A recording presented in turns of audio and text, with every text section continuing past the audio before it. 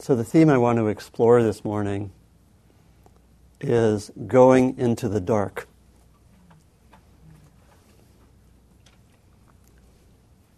And I want to explore that in several different meanings, and they're quite related to what we've just been exploring with the questions.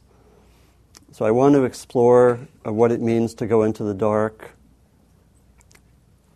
first in terms of the physical reality of less light. But then I want to look at some areas which we talk about in terms of, we might say, the metaphor of this is dark. And I want to talk about darkness as ignorance, darkness as fertile, as productive, darkness as difficult, and darkness as unknown and mysterious. And my thought is that I will explore some of that territory today and invite us all in the next week to do take-home darkness practice, to explore in various ways how we might more skillfully go into the dark, and then come back next week and explore the theme further. And again, I think it relates very much to the questions areas. So, because I love it when we can explore a theme more than once and have, as it were, the community to, as much as we have the time and energy and intention to really work with a theme and be bringing energy to it, and see how that manifests in different parts of our life. So I want to first talk about the general phenomenon that this is a time when we are going into the dark. We may not be totally aware of that on this beautiful, bright day, and probably the talk might be better given at night. But maybe not. Maybe not. So we're going into this season of darkness, this time of less light, and at least in this half of the planet. And when I asked people to name certain themes, this was one of the themes that they'd like to hear explored and discussed a few weeks ago. This was one of the themes mentioned. In fact, I'm trying to integrate some of what people asked for. One of the themes was, what does it mean to understand our practice in a time that's going into darkness? And so it's a wonderful time to explore, because what is nature like at a time of darkness? It's a lot of things come to a close. The leaves have mostly fallen off. There's a certain quality of resting and getting ready for what comes next. There's a time of reflection. In a lot of cultures that are more closely connected to the natural world, the dark time is a time of going deeper. It's a time of, in many native cultures, it's a time of ceremonies. It's a time when the work of the spring and summer and fall has been done, and the winter time is a time of resting and going deeper. Naturally enough, what does our culture do? We get more crazy and speedy instead of and shop, We may, I don't know, I'm not sure I'm going to go where I was going to go, but I will. But I was thinking that maybe our deeper security is not so much in shopping, but in actually resting and using the winter for a time of reflection and going more deeply rather than being so crazy. So the first thing we can say is that if, in terms of our practice, that if we want to be more like what the natural world is doing and slow down somewhat in this time, we have to go against the culture somewhat, against the society, and we have to be conscious of that. Things are so quick and speedy and, no one ever people very much avoid scheduling retreats in December because they'll have lower attendance, which is kind of the opposite of maybe the way it should be. Right? So, of course, everything does come to a halt after Christmas for a little while. So, and so it's I think part of this first sense of going into the dark is being more attuned to the natural cycles. What would it be like if we actually study what occurs in the dark?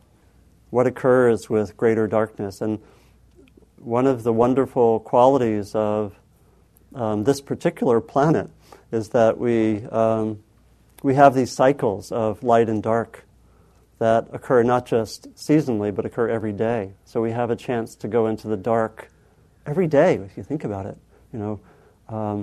We can approach the darkness every evening. And how do we do that? I think it's really a wonderful question to look. What's my relationship to the darkness? What's my relationship to the light? To look to rest. And I wanted to read something which is from one of my favorite books from the Northwest Native cultures called "The Raven Steals the Light," which is about the origin of light. Light comes out of darkness rather than vice versa. And I wanted just to read you about the state of darkness. And Raven, as some of you know, is the trickster figure in this culture. And Raven actually is the person who brings light to the world. And he did it pretty much for self-centered reasons, as you'll find out. So let me just read you about the state of darkness. Before there was anything, before the great flood had covered the earth and receded, before the animals walked the earth or the trees covered the land or the birds flew between the trees, even before the fish and the whales and seals swam in the sea, an old man lived in a house on the bank of a river with his only child, a daughter. Whether they were attractive people or unattractive people doesn't really matter much to the story, which takes place in the dark. Because at that time the whole world was dark. Inky, pitchy, all-consuming dark, blacker than 1,000 stormy winter midnights, blacker than anything anywhere has been ever since. The reason for all this blackness had to do with the old man in the house by the river, which had a box which contained a box which contained a box which contained an infinite number of boxes, each nestled in a box slightly larger than itself, until finally there was a box so small all it could contain was all the light in the universe. The raven, who of course existed at that time, because he has always existed and always would, was somewhat less than satisfied with this state of affairs, since it led to an awful lot of blundering around and bumping into things. It slowed him down a good deal in his pursuit of food and other fleshly pleasures, and his constant efforts to interfere and to change things. And so the story is about how the raven steals the light so he doesn't have to bump into things. And this is pretty much how the universe got set in motion. So I think it's wonderful that we can actually, when we meditate, we spend time in the dark, don't we? Most of us close our eyes. We're in the dark. There's actually a Tibetan retreat which is called the Dark Retreat, some of you know, where you spend 7 days in total darkness as a retreat. And I've never done it, but it sounds very amazing. And some of you, I know, have experienced the beauty of meditating in the dark, in retreats in the mornings or sometimes all night, and just being in the darkness.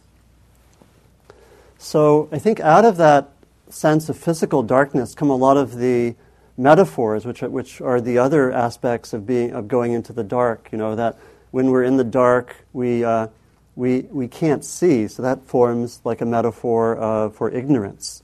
That we and yet there are interesting things happening, which forms the metaphor for the dark being fertile.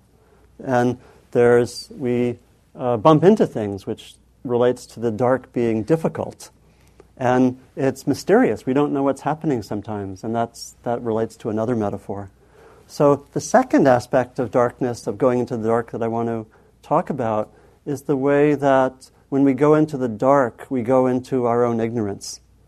We go into the quality of not knowing, of being confused. There's a way in which we can have the sense of going into the darkness, and I think it's what we do when we meditate, really.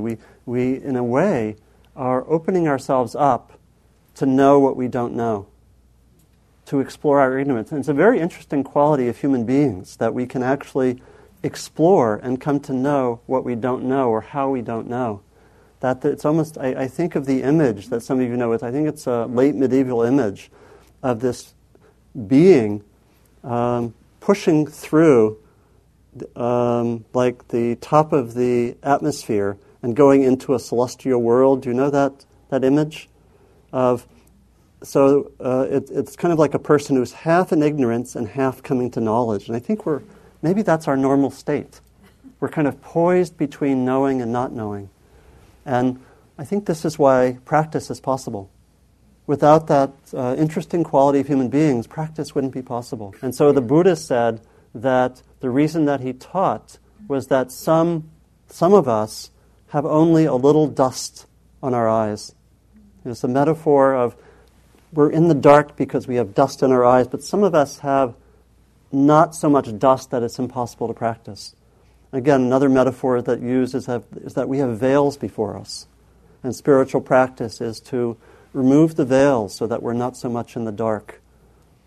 And there's a way in which we can almost feel our own ignorance. I like to sometimes, you might even right now, what parts of your body are you unaware of?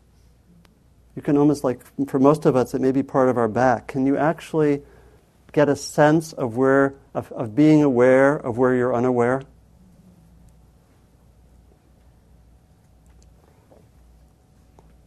There's a sense in which we can kind of know where we're ignorant. And we can move in that direction. We can go into the dark. I wanted to read one of the classic poems about ignorance. It comes from our present Secretary of Defense. It was actually made into a poem by others. I have here the transcript of his February 12th, 2002 news briefing. And this is his poem. It's about ignorance. As we know, I think this was a question about weapons of mass destruction, and this was his answer. As we know, there are known knowns. There are things we know we know. We also know that there are known unknowns.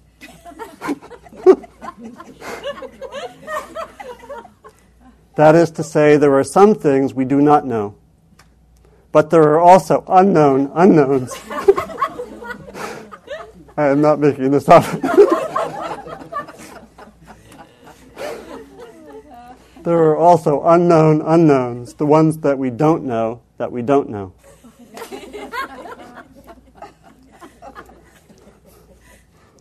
And then someone later asked him about these weapons of mass destruction. Are they an unknown unknown? And he said, "I'm not saying." Now, if you think about it, he actually mentioned three possibilities. And the one that he didn't mention was the unknown known, which is actually very telling because it's the unknown known, which is the ways that our knowledge actually reflects ignorance. And that's what he didn't mention, which is fascinating, isn't it? And it's the quality in which our knowledge itself can be a form of ignorance. You know, we can be in the dark because we know too much, or we know certain things, and he didn't go there. I haven't told him that, but so there's that second sense of darkness as ignorance, and it's something we can explore. You might think of even reflecting on where am I like that person moving out of the known and exploring. What are the areas where I'm moving to come more into the areas where I'm ignorant. And again, it's fascinating that we can actually reflect like this. So the third area is the area of darkness as fertile, darkness as productive, we might say. And that's, again, not very hard to see that this comes from the metaphor of the natural world, that what's happening when everything is dark? Definitely not nothing, right? Things are getting ready. Things are getting ready to come into bloom. And there's a way in which what appears dark can be very, very rich and very, very beautiful. We can think of the way that every night when we go into the dark, we also go into the dream world. And the dream world carries those kind of fertile seeds, we might say. And so we can have perhaps a sense that we can embrace the darkness as yielding wonderful, beautiful qualities. I wanted to read a poem which comes from, the, let me see if I can find this. Yep. This comes from the Cree native peoples. And it's about the powerful quality of being in touch with the darkness and the way that it leads to richness.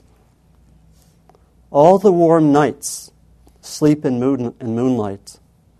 Keep letting it go into you. Do this all your life. Do this, you will shine outward in old age. The moon will think you are the moon. So keep letting the night get into you. Do this all your life and you will shine outward in old age. The moon will think that you are the moon. And it's interesting, the Buddha really came to awakening, what? During the night. During the period, and if you read the text, it's a very beautiful text. You can read about how in the different watches of the night, different insights came. And so it's again, for the way that when we sit with our eyes closed, we go into the dark, and in meditation, insights come to us. We see things metaphorically, sometimes literally. And there's a way in which we can really embrace the darkness. You see, there's, see if I can find this. There are beautiful poems by Rilke. The poet Rilke spoke a lot about the fertile quality of darkness. He said, "I love the dark hours of my being." He said, "Deep in the darkness is God. I am born out of darkness." And so there's a way in which we can really embrace the darkness as something that's not only having to do with ignorance, but there are other qualities connected with the dark, and we can let the dark be something which generates richness for us, insight, creativity. But there's also the fourth quality is the quality of the darkness as difficult. This is the quality of the raven bumbling around and knocking into things. So we also use the metaphor of darkness as a difficult time. Darkness as a time when things are hard. And this, again, I think relates to the questions that we can take our practice as informing us about how to be with the dark times that are difficult. Just as we can use our practice to not be scared of the unknown that could be potentially fertile, we can also use our practice to be with the darkness that are difficult, the sadness or the anger or the confusion. And I think, as many of us know, this is one of the great powers of spiritual practice generally, and meditation in particular, that it gives us a way to make difficulties much more workable. And in fact, for many of us, this is one of the first revelations that we may have had about spiritual practice, that rather than difficulties becoming simply curses and problems, they become rather not only workable, but potential learning experiences. And that quality of transforming difficulties from curses to learning situations is an incredible gift, isn't it? I mean, it totally changes life. We're not so much just trying to get rid of our problems, but we want to respond so that we can learn. We want to use difficult people not just as problems that who we want to get rid of, although some of them we might want to have them change professions. But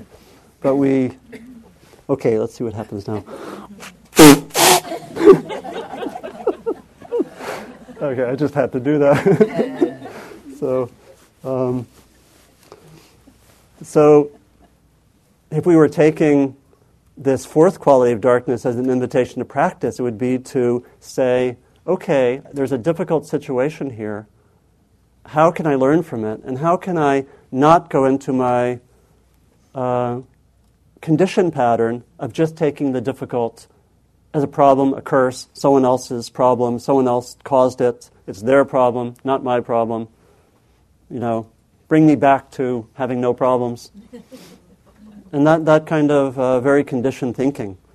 And I was thinking of this in a few different ways. Just the difficulties of life. I had a friend who just yesterday I heard that a close friend, her brother, just attempted suicide. And just being, and we sometimes share here just the difficulties of living, and how can we be with those inevitable difficulties in a different way?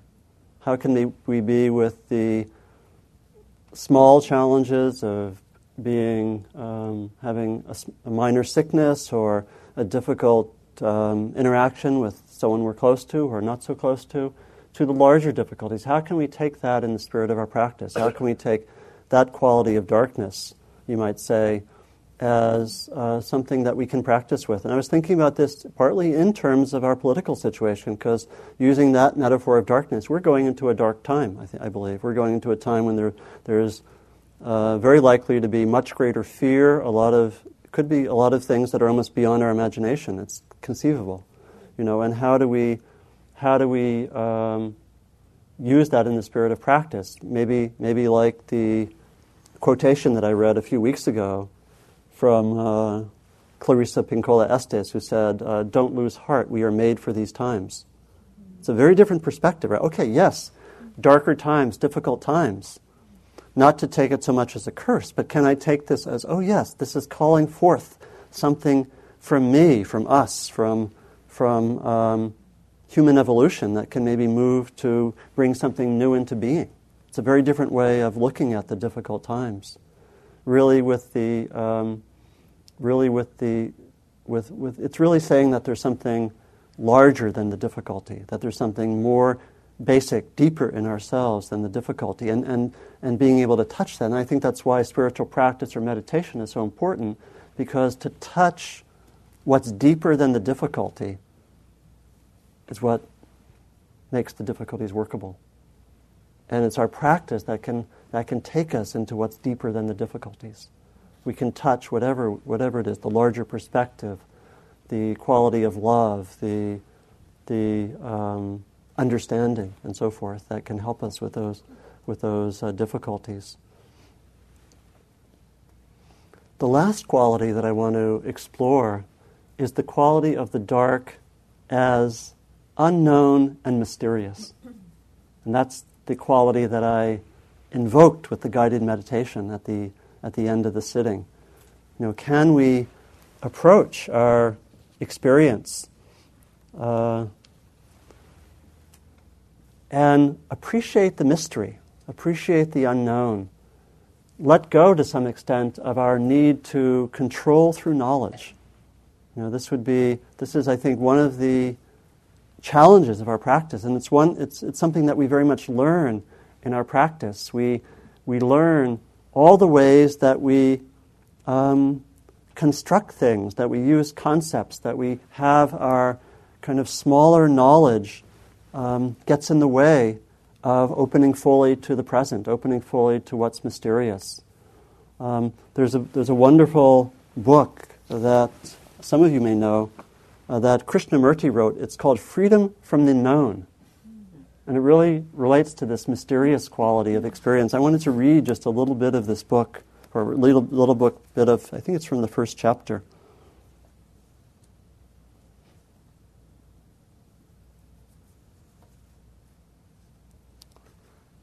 He says, to understand ourselves needs no authority either of yesterday or 1,000 years ago, because we are living things, always moving, flowing, never resting. When we look at ourselves with the dead authority of yesterday, we will fail to understand the living movement and the beauty and quality of that movement. To be free of all authority, of your own and that of others, is to die to everything of yesterday so that your mind is always fresh, young, innocent, full of vigor and passion. It is only in that state that one learns and observes.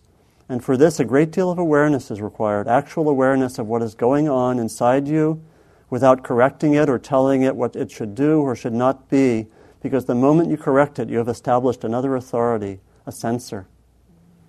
So he's inviting that quality of opening without the constricting dimensions of knowing. And it's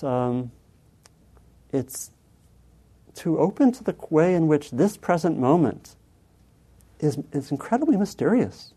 I mean, I love when I can be in touch with that reality. This moment right now never happened before. We don't know what's going to happen. I mean, sometimes in speaking, I wonder what I am about to say because I have no idea what I am about to say and what will it be, and it's just all coming creatively into the moment, and what is it? And it's a beautiful quality. My niece used to, when she was 4 or 5 year old, she used to get into total stream of consciousness monologue like that, just without any planning or any need for anything. She would come to the dinner table and she would give a stream of conscious monologue at 5 years old for half an hour. And it was the whole kitchen sink was in there. I mean, she would talk about anything in her mind, including at some moments in the half hour, she would say, "I hate you, Mommy. I hate you, Daddy. I love you." You know, everything was there. It was uncensored. It was really incredible.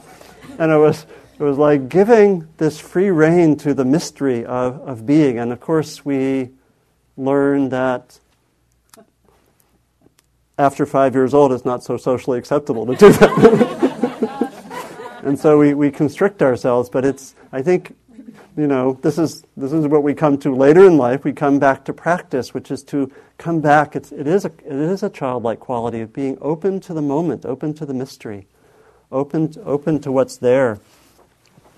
And it's a wonderful quality of our practice. It's a wonderful way of being in the moment. It's at the heart of our meditation practice. There's somewhere the Buddha once said, "Do not pursue the past. Do not lose yourself in the future. The past no longer is, the future has not yet come. Looking deeply at life as it is in the very here and now, the practitioner dwells in stability and freedom." So it's quality of opening to what's unknown, opening to being in the darkness, but letting there be something new which comes and something which can tell us something, which can bring us understanding. There's a wonderful poem by Neruda, which is about this quality. I wanted to read, see if I can find that. It says about being in darkness and opening to darkness, opening to the mystery, and something may come of it. He says, if each day falls inside each night, there exists a well where clarity is imprisoned. We need to sit on the rim of the well of darkness and fish for fallen light with patience. We need to sit on the rim of the well of darkness and fish for fallen light with patience.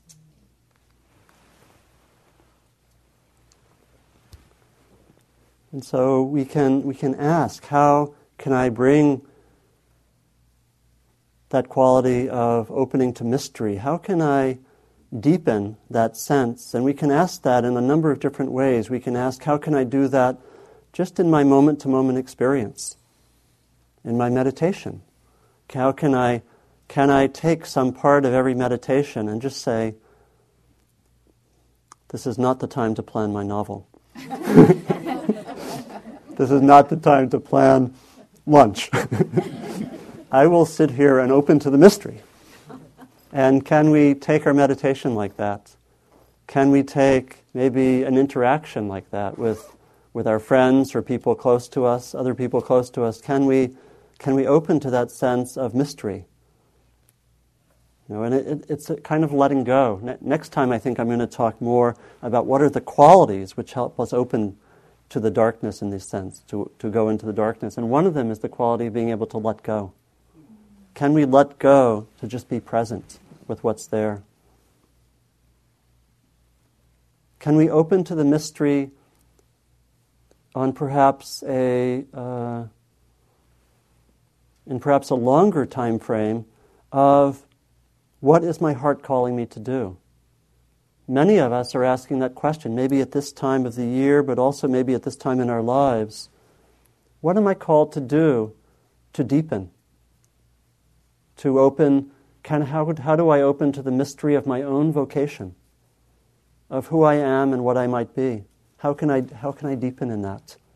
And that's another kind of listening for the mystery that we can do, a kind of opening to the unknown, the mystery. I know for myself, there was a period about 5 years ago when I felt I was getting too busy and doing too much, and something of a deeper nature was getting obscured.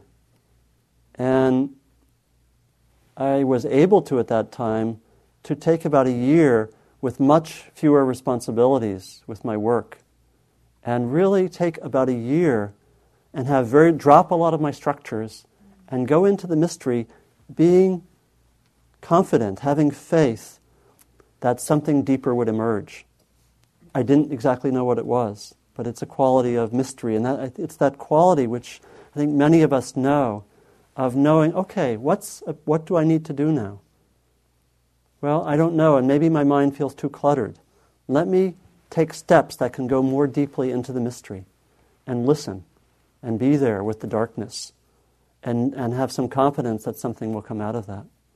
And I think that's an ability that we cultivate in all of these levels. We cultivate it when we sit quietly and listen. We cultivate it when we open to the unknown with people close to us.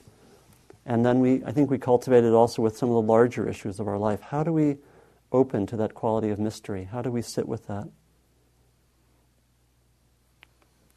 So I think I'll leave that as a question and an invitation for us in the next week to explore in our own ways some of those qualities of going into the dark, both going into the dark in terms of the season, observing nature, what's happening with the natural world, going into the darkness of our own ignorance, going into the fertile darkness, the way that the darkness is actually yielding riches, going into the darkness of difficulty, and finally going into the darkness of mystery. How can we bring that into the next week if we so choose? So I'll stop here and invite your reflections and questions and comments. So thank you very much. I'll say a few things, and then maybe others might also have some contributions. Because other people, I'm sure, work with variants of that. I think we all do in some ways. A few things. I love what Jack Kornfield said once, which was that what is fear? Fear is the sign that we're going to learn something soon, because it's telling us we're a little bit beyond where we're comfortable. So one perspective would be that fear could be, in part, the fertile darkness. Not what we usually think. But to have at least a little bit of that perspective could be helpful. Something that I do personally, particularly in the middle of the night, if there's something, if I wake up and I'm in the grip of some pattern, some difficult pattern, whether it's fear or self-judgment or anger, is I go instantly into, okay, this is practice time. So having the intention to bring a quality of awareness doesn't always work so well. But to have that intention, I have found personally extremely helpful, and it takes some time to be able to do that. So because ultimately it's to become really familiar with the thought patterns, and to actually study the thought patterns which are connected with fear, because it's not just the fear. There are actually a lot of beliefs that are there. There are actually there's some thought patterns which you can actually identify. It might be helpful to actually write down as much as you can what the contents are of your thoughts at those moments, because part of it is bringing that into clarity. In some ways, this is also the darkness as ignorance, because the fear is a lot of the stuff that it just comes and kind of takes us over, and we don't know what's there. And so naming some of the thought patterns could be helpful, because in the long run, it's to part of the work, not all of it. Part of it would be to explore fear and not be afraid of fear. And so naming, okay, this is practice time, can be helpful. Identifying the contents can be very helpful. And looking at fear in maybe less difficult circumstances, making fear a subject to explore. So you can look at it when it's not so threatening. Maybe the fear of, something happening that you don't want to happen at work or with interactions or something, and study that some. So those are a few things which occur. It's kind of the reframing, going into practice, studying the fear. And something else, maybe just one other thing I'll mention, there are two general strategies with difficult states. One general strategy is to go into the difficult state and be with it. The other strategy is to give a kind of an antidote. And that might be to work with loving kindness practice. Or to like I do this sometimes. If I'm having really difficult states come over me, and probably the ones I've worked with the most are judgment. Like strong judgments come.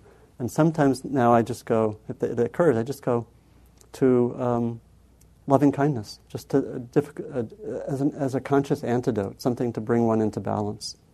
And because sometimes it's too hard to go right into the stuff. And it can be useful then, rather than go into the stuff, we shift the energy some. It's a little bit like a martial arts move. We shift the energy. We bring about a counter energy that can bring us more to balance. Those are 3 or 4 things. You're welcome. Would anyone like to add anything to that? When you add all that extra stuff to it. Yeah. Thank you. Did everyone hear? Mm-hmm. Yeah. Thank you. It's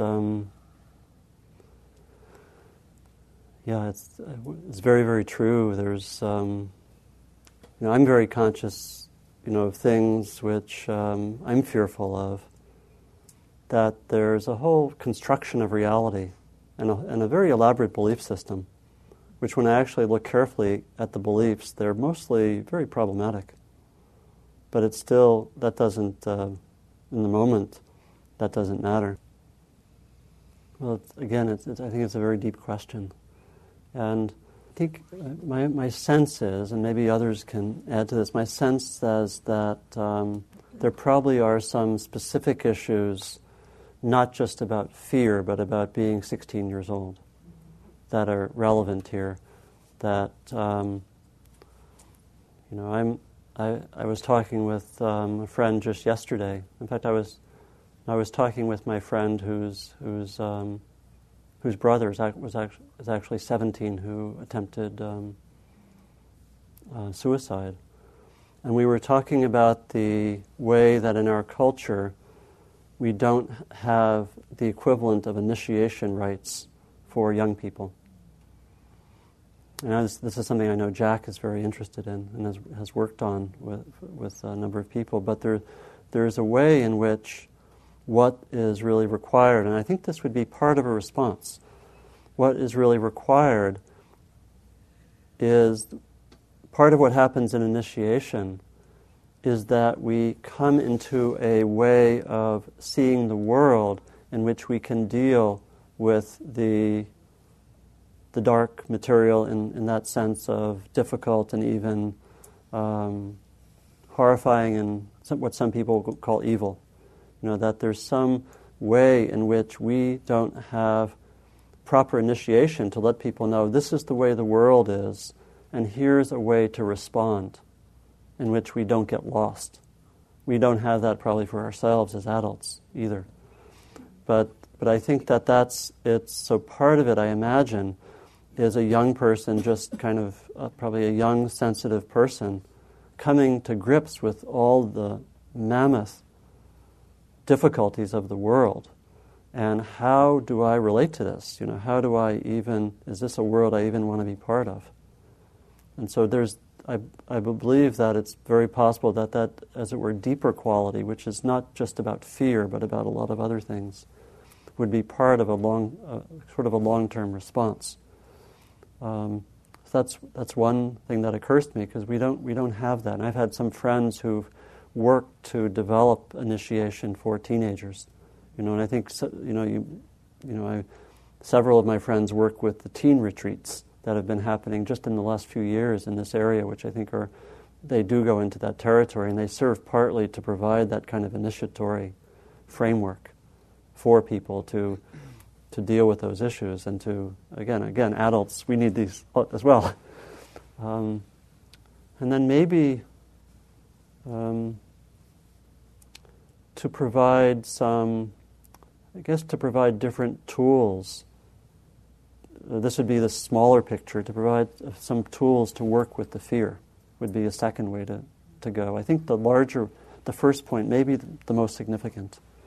But to provide some concrete tools, which might be similar to what we were exploring here. It might be a different way of seeing, a different framework. It could be the ability to actually not be terrified and scared of the fear itself. It could be to use some psychological tools, or maybe does he meditate? Is he interested? He's actually expressed a little interest. Yeah. Because that can be a tool to work with it. So to have some way that the fear becomes workable, it could be a lot of different tools. But I think if you think about it, maybe we mentioned several tools for fear. With what's your name again? Diane. With Diane, we mentioned sort of reframing, going into it, applying an antidote. Naming the contents, all of those can be helpful concretely in working with the fear. I think having some place to talk about it publicly with peers and mentors would also be really, really important. Yeah, because a lot of this, whether it's for us or for a teenager, a lot of this gets more difficult when it's more hidden and private, and that's why I think we know that.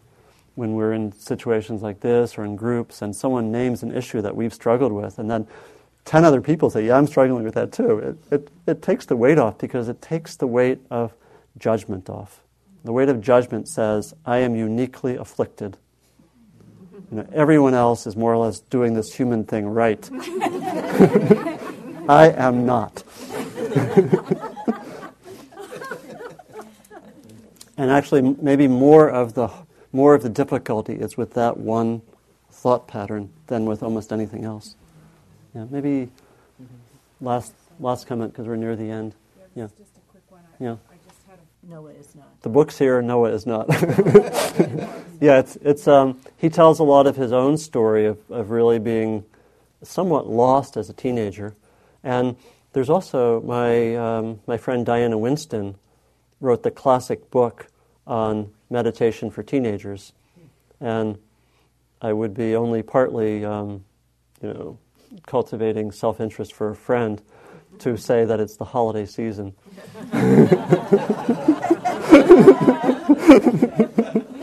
But it's a wonderful book, and it looks at some of these issues. It's called Wide Awake. And so, and Noah's book has like first-hand stories of his own coming through the difficulties. Of being confused, angry, lost, into I guess drug, sex, and rock and roll, right? So, well, thank you for the question. I think how many others are working with kind of similar issues with teenagers? Yeah. So you might actually connect with people after we finish. So are we ready to take on some going into the dark practice in the next week? How many would like to do some such practice? Okay. So let's just sit quietly and bring to mind whatever was helpful from the morning, from the meditation and the discussion, the talk.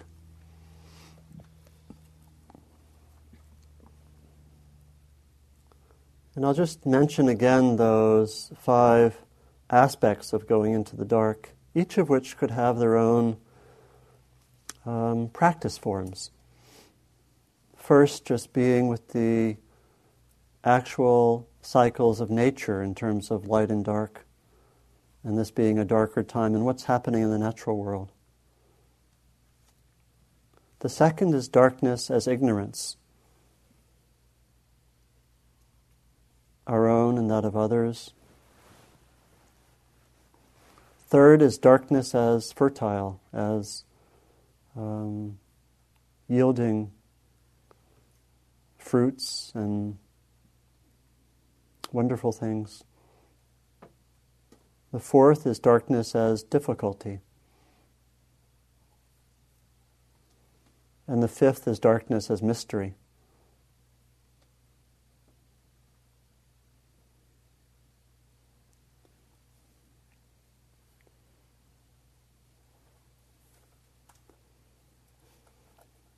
And so please reflect on how you might like to work with maybe not all 5, but maybe just 1 or 2 that you want to focus on.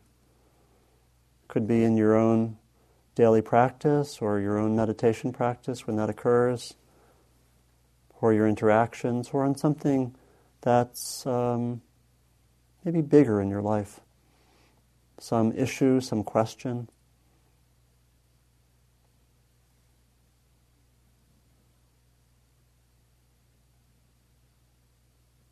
And set your intentions. How might I work in the next week with this theme?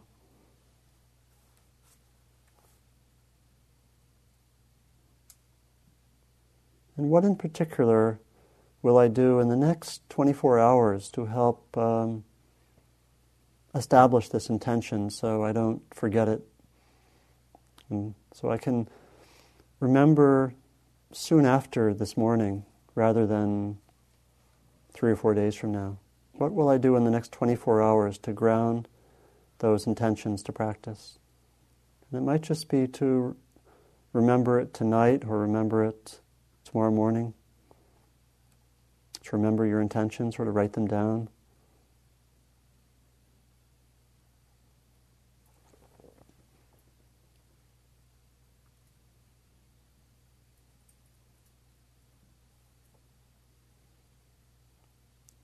And so we close by remembering that we practice not just for ourselves, but for others as well.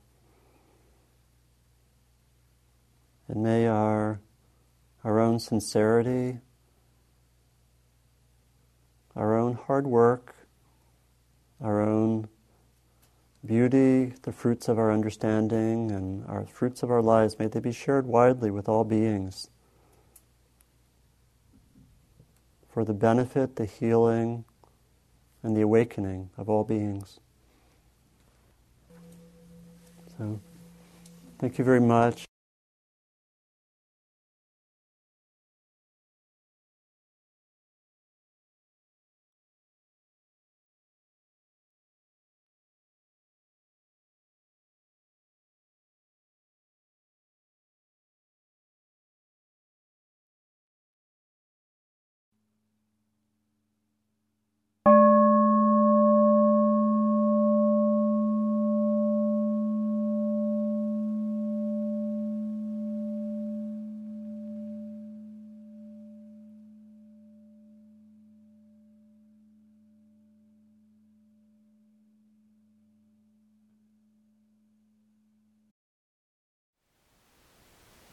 Thank you for listening. To learn how you can support the teachers and Dharma Seed, please visit dharmaseed.org/donate.